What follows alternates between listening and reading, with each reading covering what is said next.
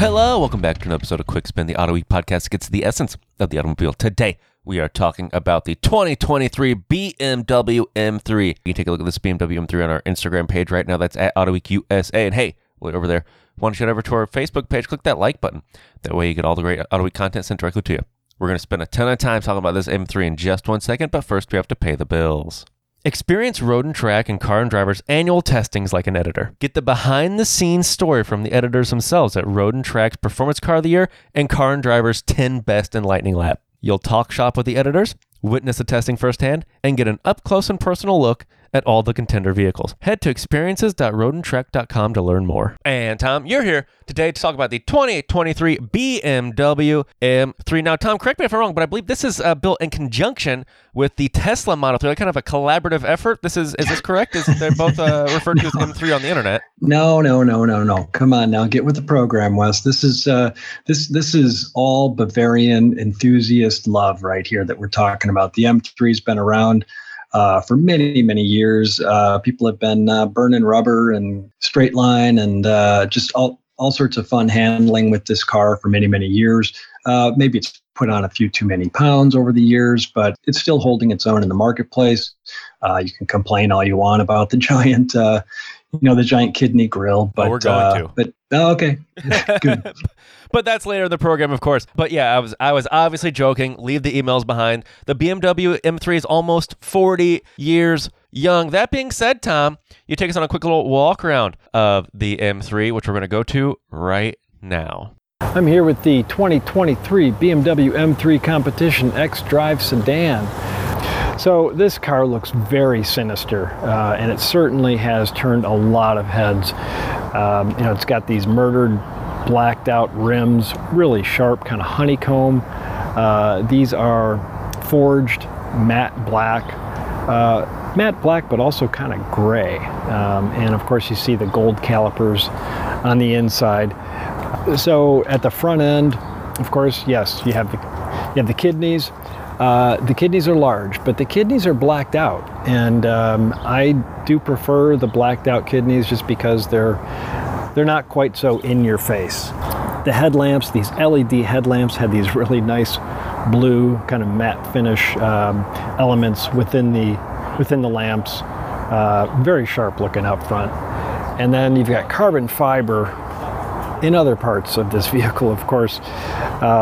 You have the roof line. The entire roof is done in carbon fiber. The spoiler at the back, carbon fiber. The interior is mostly black. It's truly a sporty interior. It's not intended to come across as a luxury experience. The most significant element of this interior are these bucket seats. These are a $4,500 option. They are serious seats. They, from the back, they just look artistic with this carbon fiber weave. And when you're getting into the car, you have to clear this very high ledge for both the passenger and the driver. But once you're in the seat, you just feel wrapped by the shoulder, or by the hip bolsters. Your sides are really snug, and then your hips and your thighs, they're all just really contained. So you can really throw the car around all you want, and you're going to feel very secure in your seating position. So yeah, carbon fiber in the center console, carbon fiber on the instrument panel. It's a fairly typical BMW interior, very sporty. Also carbon fiber on the steering wheel. But so yeah, it's really not so much an interior experience, it's a drive experience in this car. And boy, is it easy to have a good time in this car. 503 horsepower, 479 pound-feet of torque. And this is the S58, a really highly regarded straight inline six engine, twin turbos, just does everything really well. But no, I think we should touch on one of the most polarizing things about the G80 generations of our M3s, and that is, boy howdy, is that a grill. Now, I'm not going to say it's ugly because I'm not here to yuck anyone's yum, but me personally, I think the 330i's nose looks more to my liking than this M3. I don't know if that might be a controversial take. No, it's fine. And also, what's even worse is if you see European versions of the M3 and M4 out on the road, that kidney grille, which the designers must have sweated bullets over for months, it gets overlaid by a horizontal license plate. It's like right smack in the middle of the kidney grille. It looks just incredibly incongruous. And to think that they could have designed that kidney grille to accommodate that plate, how that gets lost kind of in the mix is baffling to me. That being said, BMW has been criticized in the past for controversial styling decisions such as the bangle butt, which then have become widely adopted as styling trends throughout the industry. Well, and also you have to wonder, what is the real future for the kidney grille? And I'm sure there are interesting concepts, different ways of integrating that iconic design from BMW into the future battery electrics. Of course, it doesn't need to necessarily provide any cooling aspects, but yeah, I mean, there are going to be some interesting ways to see it integrated. And I have to think the older interpretation of the kidneys from, the early 2002s, very, very subtle, very distinctive. I'm kind of looking forward to seeing something like that, and hopefully even something that is a bit more horizontal rather than these saber-toothed tiger vertical slats that constitute these kidneys. But we've overtalked the issue of the grille. There are other aspects of the the M3 of the 3 Series that really deserve merit. Now we can go to you driving the thing right now. 0 to 60 in 3.4 seconds. Top speed of 155 miles per hour. This vehicle weighs 3,990 pounds, certainly heavier than earlier generation M3s. Doesn't feel that heavy though. Let's take this out for a drive.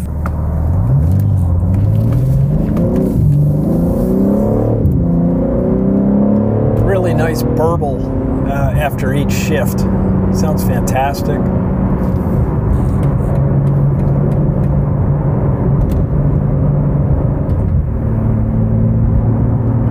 Got a really nice head-up display, bright colors, easy to read, especially at night. And you can have it set up so you see the tachometer and your speed overall. It will also tell you what the speed limit is, so you know how far over the speed limit you happen to be driving at that moment. I'm going to shift into paddle mode, so 4th gear. It's really quite agreeable. And I gotta say that this car makes me feel like I'm a better driver than I am.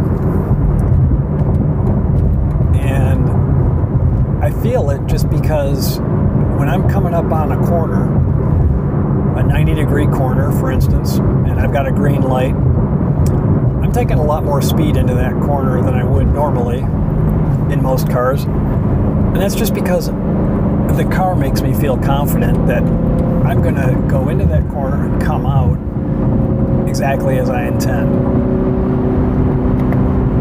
And it's going to sound great doing it, too.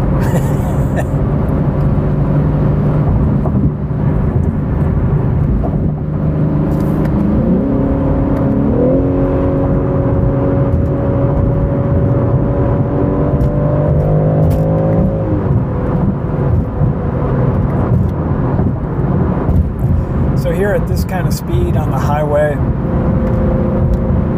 yeah, you feel just about every little bump in the road, which is what you want in a car like this. It holds the road so well. I'm on this huge sweeper out on the freeway, going faster than I should be, but boy, it just really holds the road. And like I say, you feel inspired. You feel like, boy, if I could get this thing out on a track, I'd have a heck of a good time.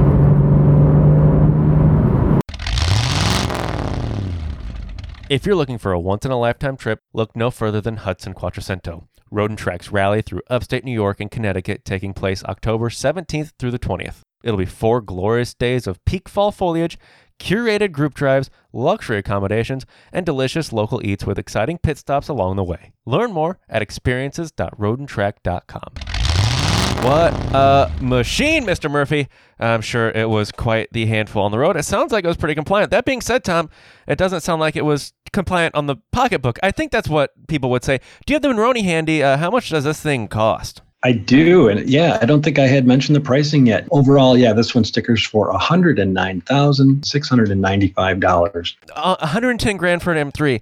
That does sound like a lot of money. What do you think of the price? Yeah, it's high. It's of course it's high, but we're also selling $100,000 full-size pickup trucks in this country. So it seems to be the Wild West for automakers. They're putting things out that people are buying. Some people are, don't bat an eye at spending money like this on a car that they really want. So hard to explain. We know that BMW wouldn't be wild enough to separate the M3 from the rest of the 3 Series lineup, but how's the current M3 doing in the sales chart? I believe we talked about this a little bit off air, and it is not doing as well as maybe BMW would hope. Yeah, well, unfortunately, as you mentioned, M3 sales are not broken out. So as I'm looking right now at first half sales on the Ward's segmentation sales chart, this is for all 3 Series models. So it's just over 14,000 units that they've sold through the first half. Not long ago, the 3 Series was the one to beat in this segment. It was king of what they call the lower luxury car segment. And 100,000 units a year was not unusual. Over 100,000 was not unusual.